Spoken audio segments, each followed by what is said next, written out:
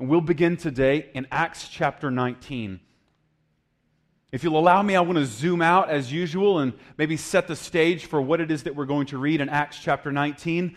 The book of Acts is a transitional passage. It's a transitional book between this amazing thing that Jesus has done through his life, who he is, and his work, what he has done. And it's a transition between Jesus walking around and then passing on the traditions and the beliefs and the practices that he had himself to his first followers known as the apostles or disciples. And that transition is complete into what exists today at the end of this book, the church. So this whole book is this story. This book of the Bible is this story of how God has redeemed the people who regularly fail him. In fact, the first story is a story about how a couple people had everything going for them and they still wanted more and they still rebelled against God. And instead of ending the story there like I would have done, God shows mercy over and over and over again until finally God says, I don't want to abandon these people, but instead I want to be with them. I want to be present among them. And so he came in the form of Jesus to show us who God is and what God is like, that he is bringing a kingdom to the earth and declaring this good king and his new kingdom is good news. It creates a movement which is described in the book of Acts that goes from the good news, the Gospels, Matthew, Mark, Luke, and John, to basically the Gospel 2.0, the work of the gospel in action in the book of Acts. It starts in Jerusalem. It starts to spin out toward Judea, then to Samaria, and then even to the ends of the earth, which is the trajectory that begins to take place today. So we want to read in chapter 19, beginning in verse 11, all the way to the end of the chapter, hopefully making some observations about this movement and how you and I are invited to be a part of this great movement that God has begun and completed in Jesus Christ, that he has invited you and I in which to participate. So beginning in verse 11, and God was doing extraordinary miracles by the hands of Paul, so that even handkerchiefs or aprons that had touched his skin were carried away to the sick, and their diseases left them, and the evil spirits came out of them. Then some of the itinerant Jewish exorcists undertook to invoke the name of the Lord Jesus over those who had evil spirits, saying, I adjure you by the Jesus whom Paul proclaims. 7 sons of a Jewish high priest named Sceva were the ones doing this. But the evil spirit answered them, Jesus I know, and Paul I recognize. But who are you? And the man in whom was the evil spirit leaped on them, mastered all of them, and overpowered them so that they fled out of that house naked and wounded. And this became known to all the residents of Ephesus, both Jews and Greeks, and fear fell upon all of them. And the name of the Lord Jesus was extolled. Also, many of those who were now believers came, confessing and divulging their practices. And a number of those who had practiced magic arts brought their books together and burned them in the sight of all. And they counted the value of them and found it came to 50,000 pieces of silver. So the word of the Lord continued to increase and prevail mightily. Now, after these events, Paul resolved in the Spirit to pass through Macedonia and Achaia and go to Jerusalem, saying, after I have been there, I must also see Rome. And having sent into Macedonia 2 of his helpers, Timothy and Erastus, he himself stayed in Asia for a while. About that time, there arose no little disturbance concerning the way. For a man named Demetrius, a silversmith, who made silver shrines of Artemis, brought no little business to the craftsmen. These he gathered together with the workmen in similar trades and said, men, you know that from this business we have our wealth. And you see and hear that not only in Ephesus but in almost all of Asia, this Paul has persuaded and turned away a great many people, saying that gods made with hands are not gods. And there is danger not only that this trade of ours may come into disrepute, but also that the temple of the great goddess Artemis may be counted as nothing. and that she may even be deposed from her magnificence, she whom all Asia and the world now worship." And when they heard this, they were enraged and were crying out, "Great is Artemis of the Ephesians!"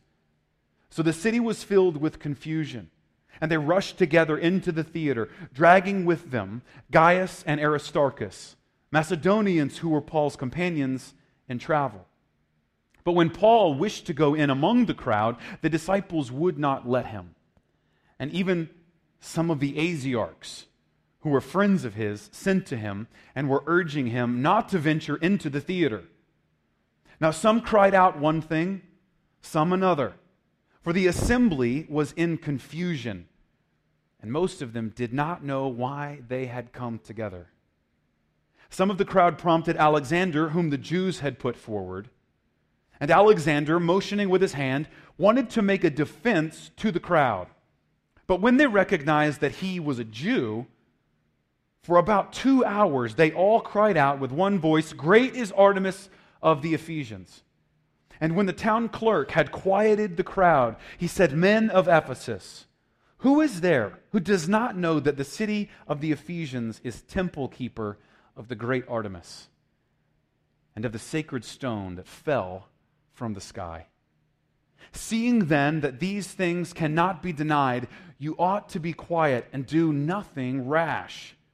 For you have brought these men here who are neither sacrilegious nor blasphemers of our goddess. If therefore Demetrius and the craftsmen with him have a complaint against anyone, the courts are open, and there are proconsuls. Let them bring charges against one another. But if you seek anything further, it shall be settled in the regular assembly. For we really are in danger of being charged with rioting today, since there is no cause that we can give to justify this commotion." And when he had said these things, he dismissed the assembly. What we see is a repetitive cycle that plays out over and over and over again, certainly for the last couple of chapters. A cycle in this movement, as people come to believe in Jesus and are changed by it, something happens.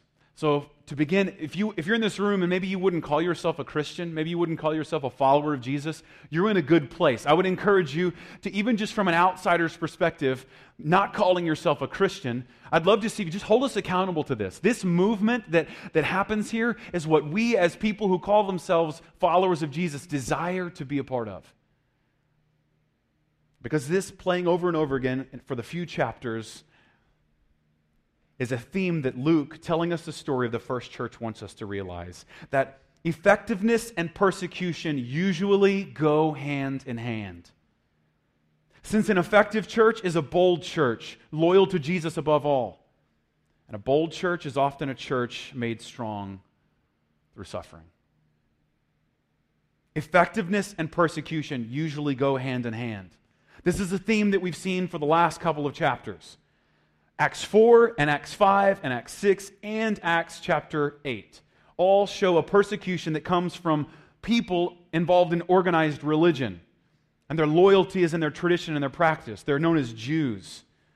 To the point that even a man by the name of Stephen is killed in Acts chapter 6, that takes this movement and scares, but actually scatters this movement to places it wasn't already going. In chapter 13, the movement gets to Antioch. And it stems from prejudice and envy. And people who are prejudiced and envious toward this great movement begin to persecute it. In Lystra, in chapter 14, persecution is the result of an ignorant form of paganism. In Philippi, in chapter 16, the persecution comes in the form of a reaction to a victory over a demonic realm. Remember, there was a slave girl, and people were profiting from her oppression. And when Jesus sets this little girl free from this slavery and oppression of this demon, then all of a sudden they can't profit from it. In Athens, also in chapter 17, the gospel faces persecution of worldly philosophy, people who argue against the view that God is doing something for us in Jesus. And now in Corinth, chapter 18, it comes from the religious Jews that took him to court. And today, as we see in Ephesus, the same. People who believe in something else who are now offended and angry in chapter 19 because of what they believed. So that we're clear, when this good news is rightly proclaimed and it's rightly displayed and people who believe in it are changed by it, there is always a deep and visceral reaction.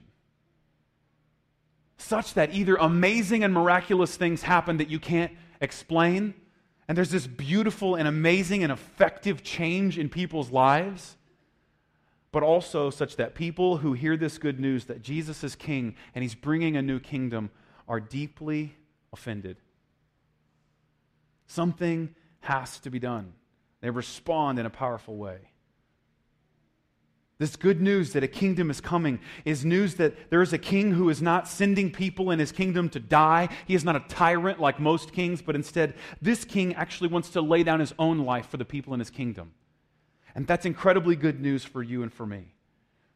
So much so that as the movement travels through the hands and feet and the messages, this good news spoken by Paul, there's always a reaction. Now, the end result, you can flip forward, you can see in the books that follow, right? If you skip through, even in the table of contents, you see there's some letters, some books, we call them epistles, that show up later in this Bible, and they're to Ephesus, or the Ephesians. And that's a letter to the church that was planted in this text, right? There's a book to the Philippians, and that is a letter to a church that was planted just a chapter or two ago in Philippi. There's letters to Timothy, a character we see here, who becomes a pastor, an elder, a prominent guy in this church in Ephesus. And there's letters to Thessalonica, the Thessalonians, to Galatians, the Colossians. That would have been lumped in the whole Asia part. Remember that story about Asia? That would include Colossae, the book to the Colossians.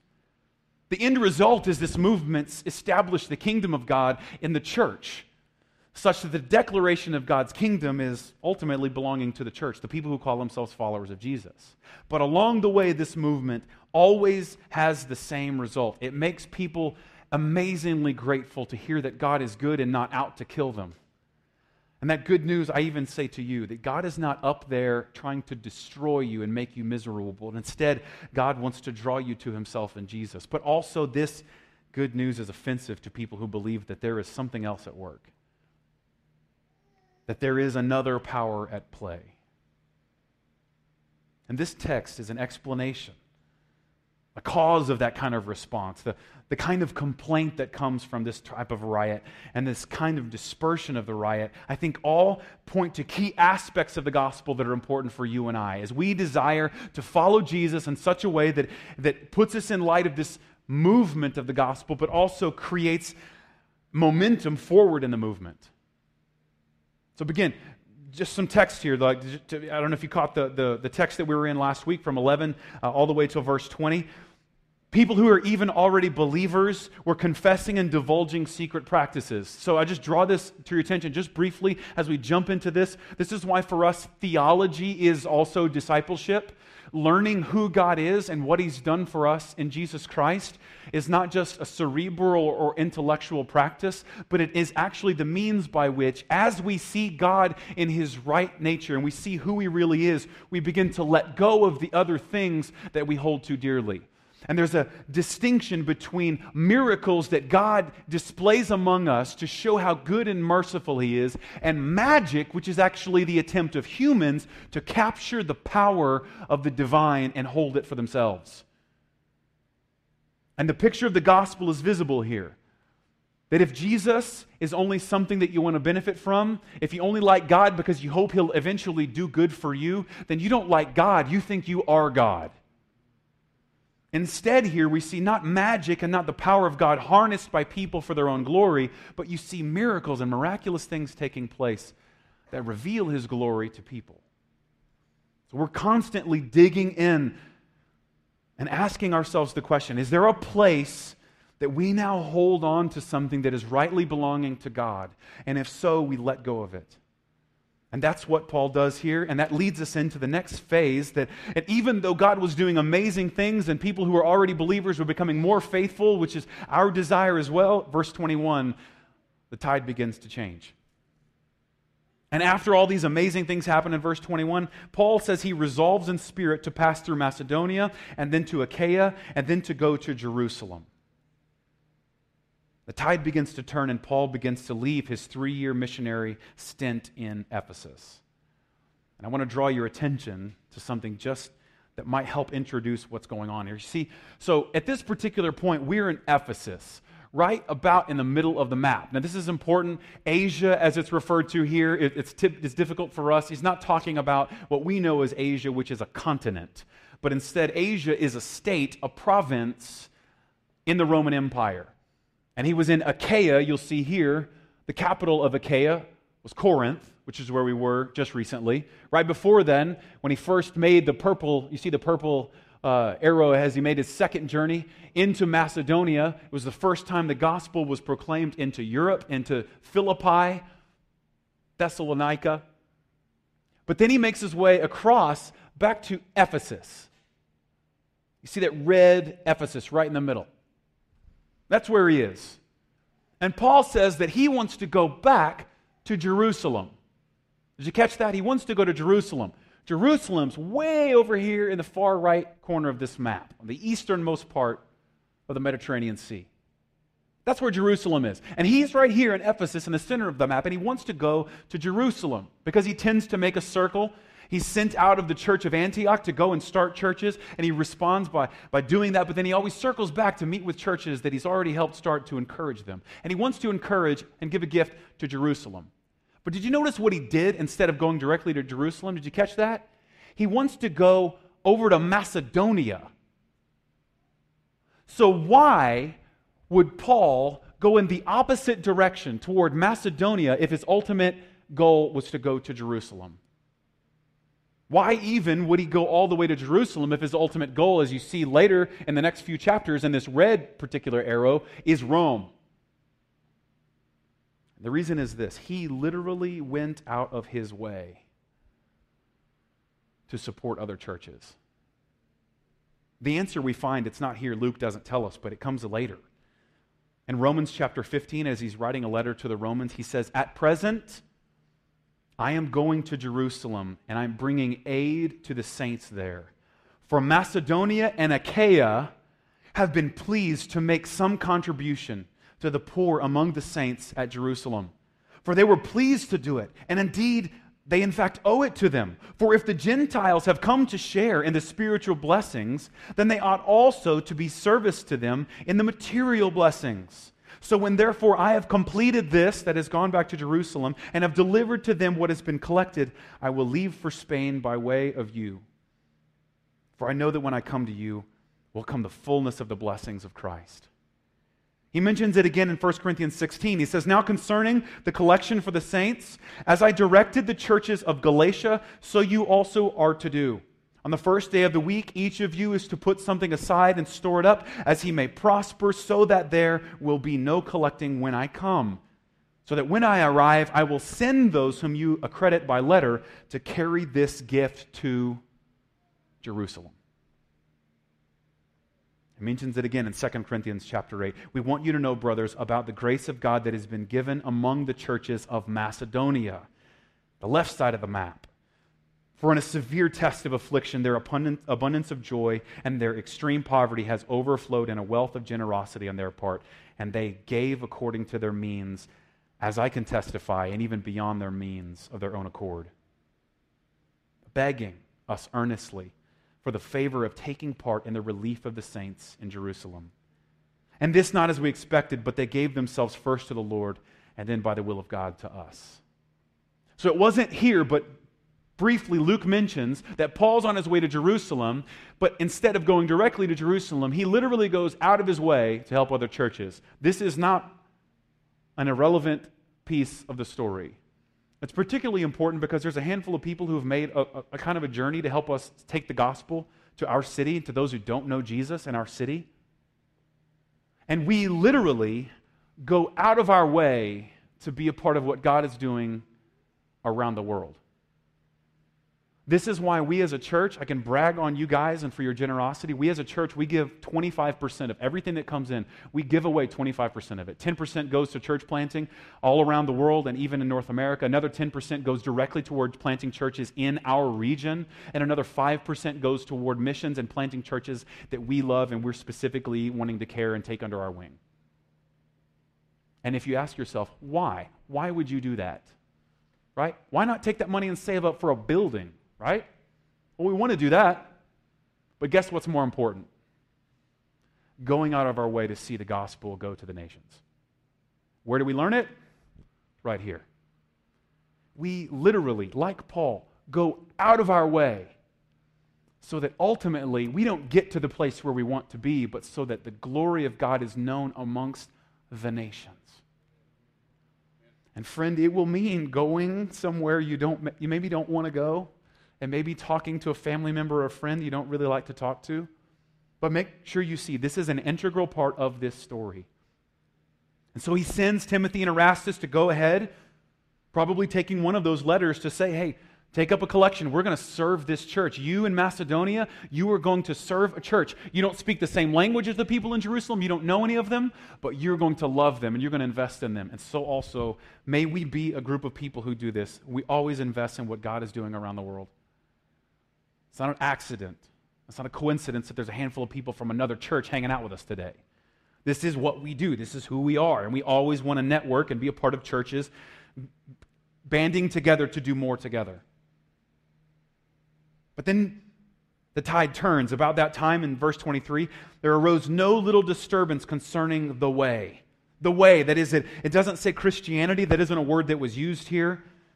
But instead it uses the word, which is probably a direct result of quoting Jesus' words in John 14:6 that caused this movement to begin. Jesus says, I am the way, the truth, and the life. No one comes to the Father but through me. Meaning that Jesus and believing in Jesus isn't just like a doorway and an entrance into a club that's called Christianity, but instead Jesus has provided in himself a way of being. You are not just a person who thinks and acts differently. You are a new creation because of Jesus. And you are now a part of a new way of thinking, a new way of living, a new way of believing. But there's a disturbance here, and then for the next 20 verses, Luke outlines some interesting things. He points out some details that may or may not make sense. And he describes for us the cause of this first, the cause of this disturbance. It seems that whenever the gospel goes out, the derivative of Jesus' words, calling us to a new way, always not only changes hearts, but also makes some people offended and angry. Because whenever you declare, like Jesus, that He is Lord, then there's a natural resistance for many of us who are holding on to something else that we believe is actually Lord. Even if we don't say that's what it is. Make no mistake about it, when Jesus says that all authority under all heaven and all earth has been given to me, He's making a very important claim. One of my favorite Dutch theologians, Abraham Kuyper, puts it this way: Jesus' claims over all of the universe look like this. He says, there is no inch of all of creation and all the universe over which Jesus Christ does not say, mine. There's not an inch. There's not an inch of your life, of my life, of Sioux Falls, of the world, all of existence. And that's big. Even the Hubble telescope is having a hard time explaining to us how big that really is. And there's not a single inch of it over which Jesus Christ does not say, mine. He's the firstborn of creation. He's the firstborn over creation. He's bringing all that exists into a new way of being, a new creation. But oh, do we hold on to those things. Oh, how slowly we let go of the things to which Jesus calls, these are mine. For these people, it was the goddess Artemis, the mother goddess. And they loved Artemis. This mother goddess was a big deal.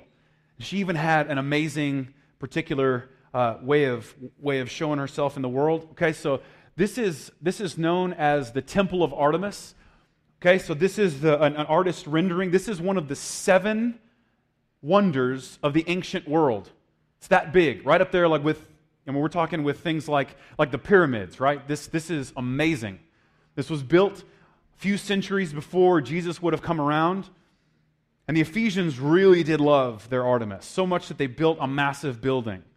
Pliny, one of the historians of the ancient world, tells us that it was 115 meters, so it was 377 feet long. It's 46 meters wide, that is 150 feet wide. Right? So now we're beyond football field range, aren't we? And that building, that structure, was as big as a football field. It was 13 meters tall. It's 40 feet. That's huge. Now just picture with you what kind of stuff comes along with that. Whenever there's kind of this amazing thing, a tourist attraction, people flock to it, and a culture comes after it. And the first people who got angry, the cause of this argument was that the people who were benefiting from this particular structure and this particular way of believing were all of a sudden in danger, and they felt like their livelihood was at risk. Because make no mistake, when you come in and say that Jesus is Lord, all the people who say that something else is Lord all of a sudden realize the power of those claims. Especially when they've gone so far out of their way to build, a massive stone. Reports tell us that there's such a massive amount of marble around this particular area. What's left, our best guess, is that there's tons of marble pieces left. So this whole structure was likely made mostly of marble.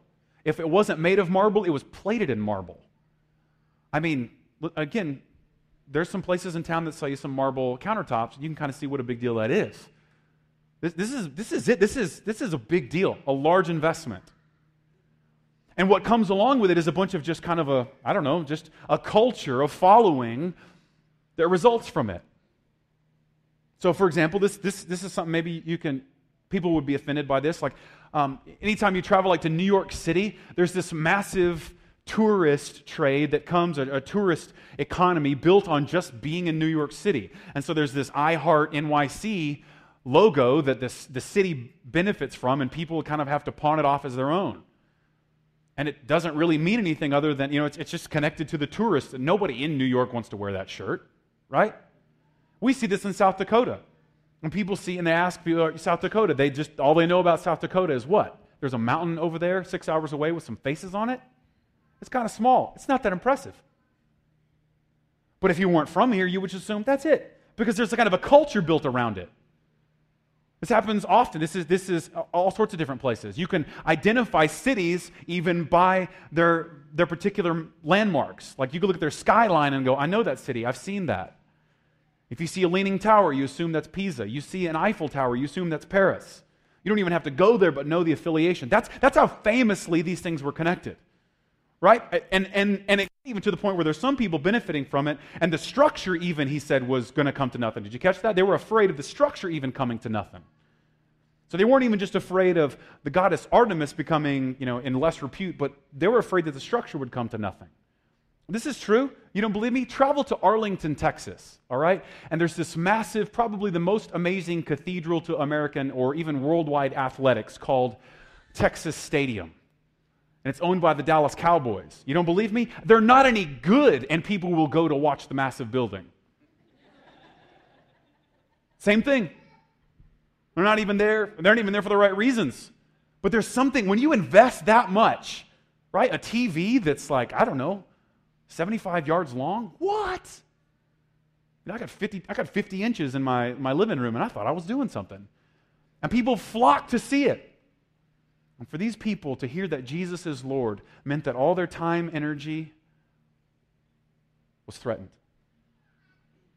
And the life they built around this was threatened. And they get angry. And they begin to declare very loudly that great is Artemis of the Ephesians. Notice very briefly in the cause of this particular outrage, Jesus challenged their financial prosperity. Jesus challenged their fervently held beliefs and values. And Jesus challenged and threatened their civic and national pride. Don't miss those. The three things that bothered them was that Jesus was Lord and therefore threatened their prosperity, threatened their way of living and believing, and threatened their national and civic pride. Notice that the Ephesian believers, the followers of Jesus, including Paul, they didn't lobby to the city authorities. They didn't picket the silversmiths here that were beginning to riot. And they didn't organize a demonstration against the worship of Artemis. They didn't try to be popular in the culture, but instead they simply preached and lived out the message of Jesus. And then they let that power transform the lives around them. And they let that power confront and then push out old ways of thinking. Lest you think that the story is irrelevant, don't miss the three things mentioned here by Luke that were the most offensive and caused this riot. Jesus made some claims that undermined their own experience of comfort and prosperity. Jesus makes claims that undermine for these people their own widely held cultural beliefs. And Jesus makes some claims that even confronts their unwavering loyalty and their civic and national pride. Did you catch that? He said, first of all, we're going to come to ruin. Second of all, the building might even come to ruin. But then thirdly, Ephesus. People might not even know that Ephesus is great in. They won't know that Ephesus is the place in Asia where the temple of Artemis has been built. But what happens, the complaint. So here's, you see the cause, but then there's like the complaints of the riot. And the first stems around anger. The first response of resistance toward Jesus being Lord is anger. The gospel makes people angry because it confronts them with their false beliefs and even their sin. The gospel forces you and I to recognize the inadequacy of all the things we hold dear and exposes those things as empty and ultimately unable to give us the thing they promise.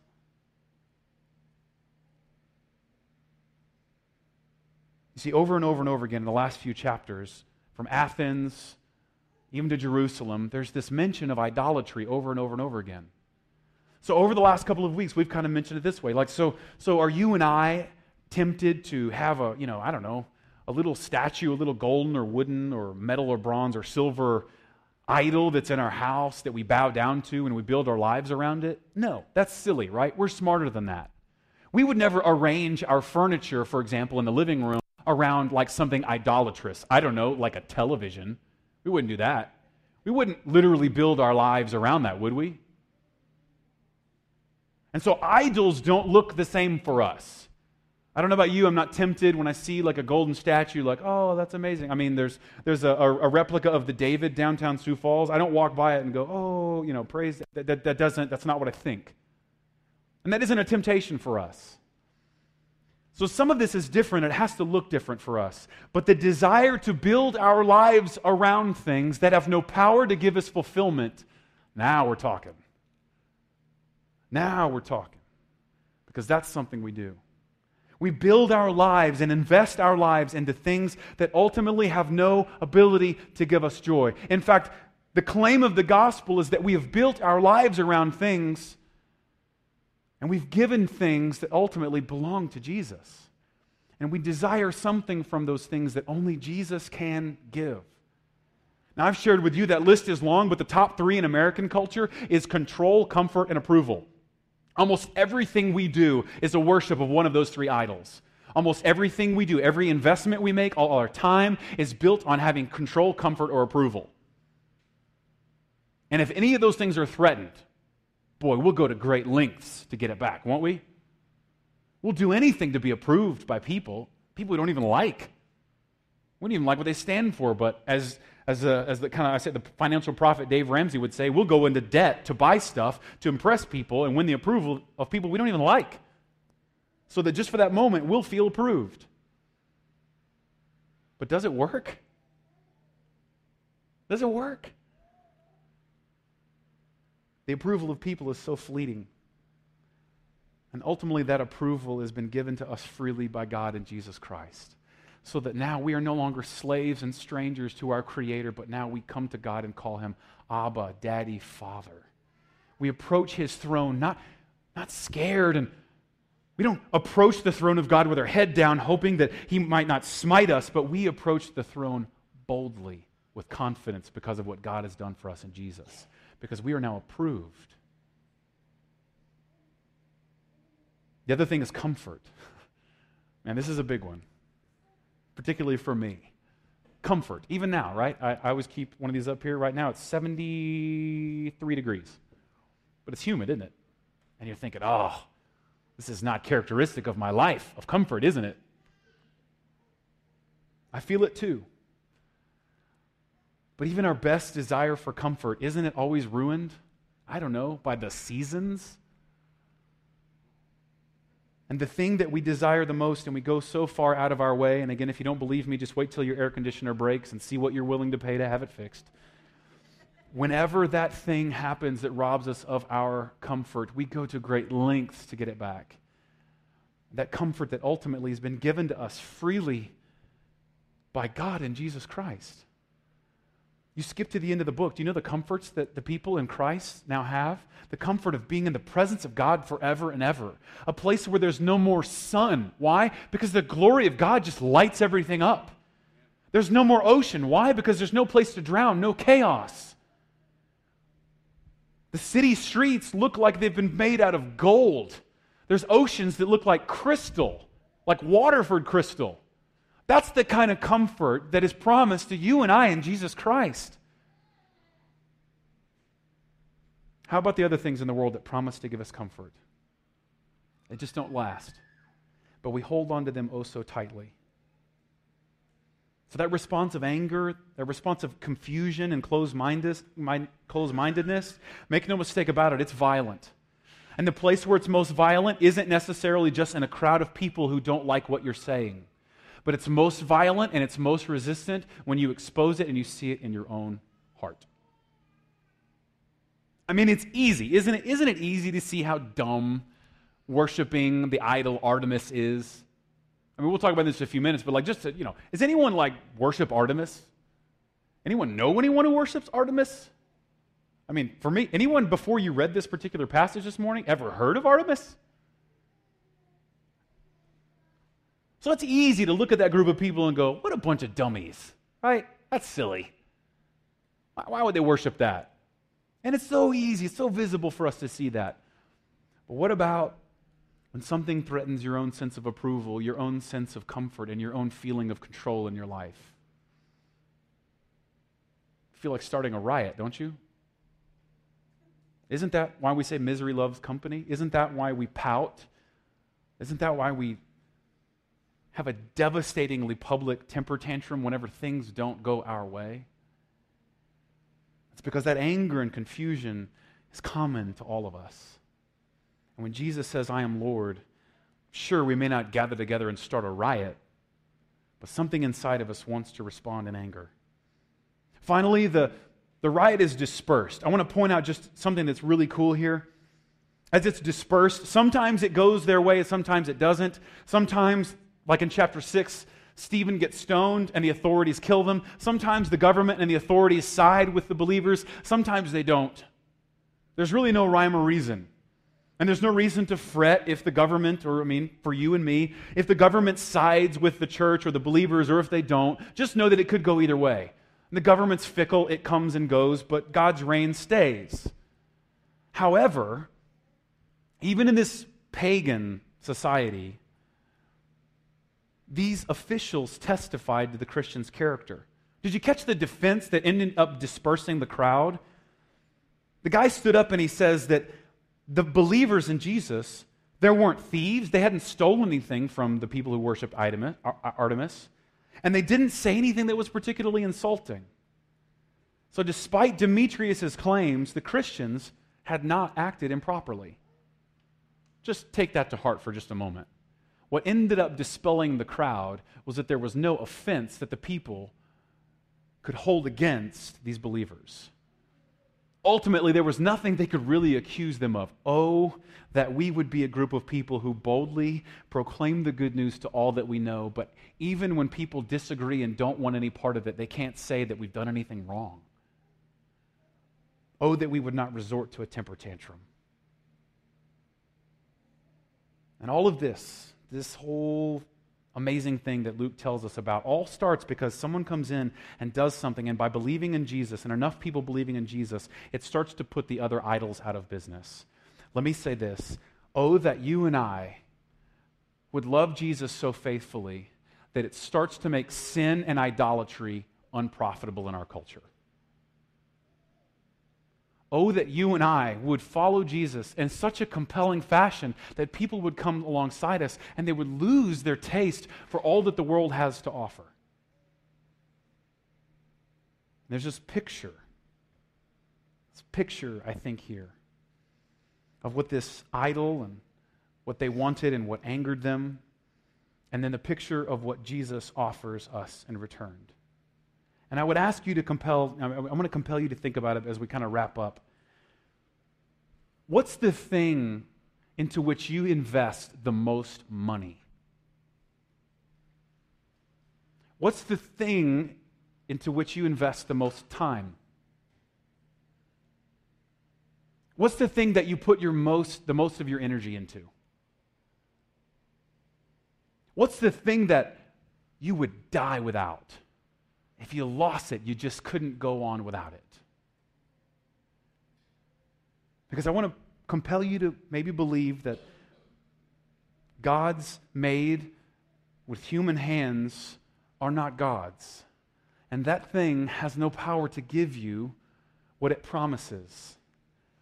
If your answer is maybe your career, I don't know what to tell you. It doesn't have the power to give you the approval and the status and the control and the comfort that you think. It doesn't give you what it promises. It doesn't give you that.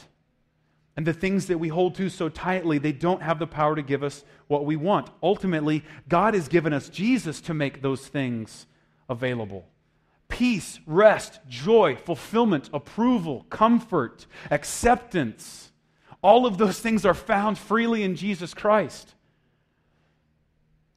And if we would believe, we would set our sights on Him, everything can change. And you know this. That's why every time you go on a vacation, you come back exhausted. Notice that? You know why? Because vacation isn't meant to give you rest. Jesus is meant to be your rest. Your rest is meant to be found in Him. Thank God, not in a long drawn-out vacation with your in-laws.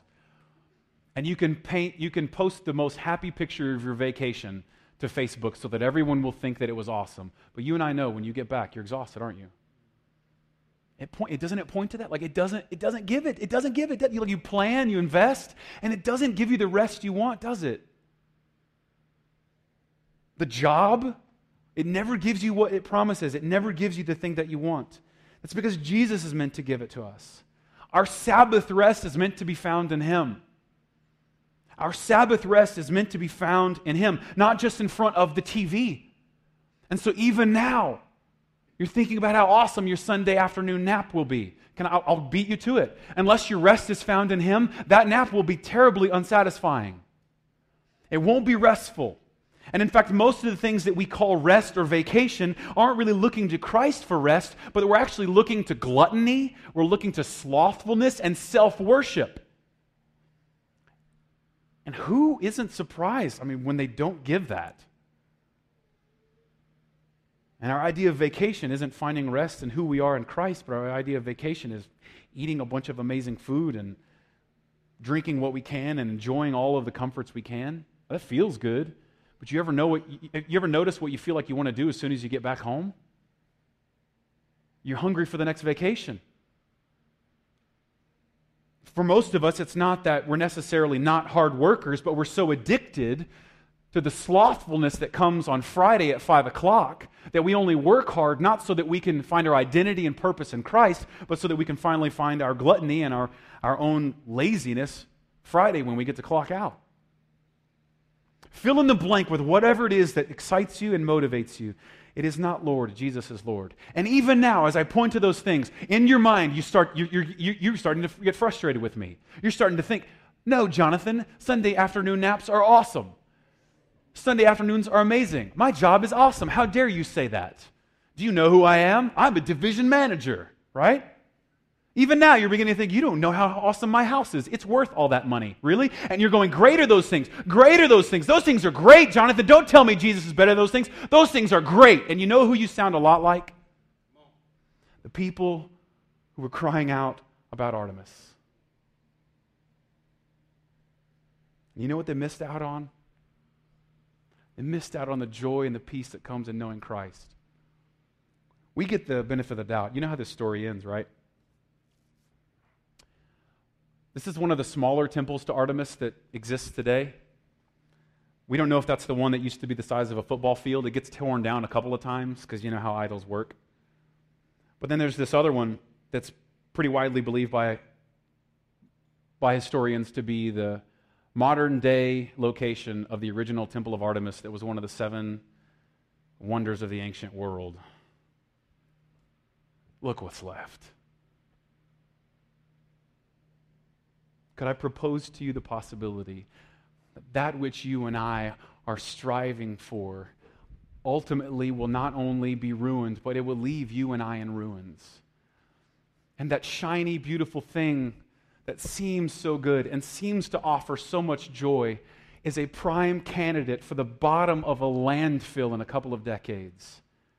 And if you're lucky, it will be sold or bought at a rummage sale. If you're not, it will be destroyed and become some sort of fodder for the next idol to be built. Is it possible that there is greater joy and lasting joy that Jesus offers? Because make no mistake about it, when the gospel goes out, it changes hearts. And effectiveness and persecution usually go hand in hand. And the Church of Jesus Christ, those of us who follow Jesus, come to find out that if we are bold and we're loyal to Jesus above all, then we will experience a beautiful harvest of the gospel, but we will also experience persecution and resistance. But a bold church is often a church that's willing to go through it. Let us be a group of people who not only are able to see the idols in the world, but are able to see the idols that exist in our own heart. And that when our own heart rises up to rage war and riot against what God has given us freely in Jesus Christ, let us look to Him and realize that He alone satisfies. He alone promises to never forsake and to never forget. And He alone can give us what the world cannot. Let's pray. God, we thank You that You are good. We thank You for Your faithfulness. We thank You for Your mercy. We thank You that You give to us and promise to us in Jesus Christ that which the world can never give. So for some of us, maybe we're in this room and following Jesus seems like a silly thing to do. Would You begin to open our eyes to the possibility that whatever it is that we're following or whatever we are believing in now ultimately has no promises that can be fulfilled. They just leave us more hungry. And even the most satisfying experiences, even the most satisfying achievements, even the most satisfying sense of approval pales in comparison to the eternal gift of approval, of acceptance, of treasure, of comfort that comes to us freely and graciously in Jesus Christ. Let us begin to open our eyes to that. If there's maybe some of us, we've never opened our eyes to that. Maybe today is the day that we look to Christ and find that joy in Him. And we begin to let go, begin to loosen our grip on the things of this world that ultimately have no power to give us joy. For those of us maybe that we would call ourselves followers, we would call ourselves Christians, but our lives are ultimately marked by worshiping other things. Our lives are marked by investing in other things. They're good things. They're not evil. They have no value in and of themselves. God, would You show us those things that we're holding on so tightly to that might be keeping us from having the joy and peace and rest and comfort that comes in You? That there is greater comfort in a treacherous journey with You than there is in anything else. There's greater peace in the valley of the shadow of death, knowing that You are with us. You are our rod and our comforter, our staff. You are our provider, than there is in having a whole life of prosperity and comfort absent of the peace that comes from knowing You.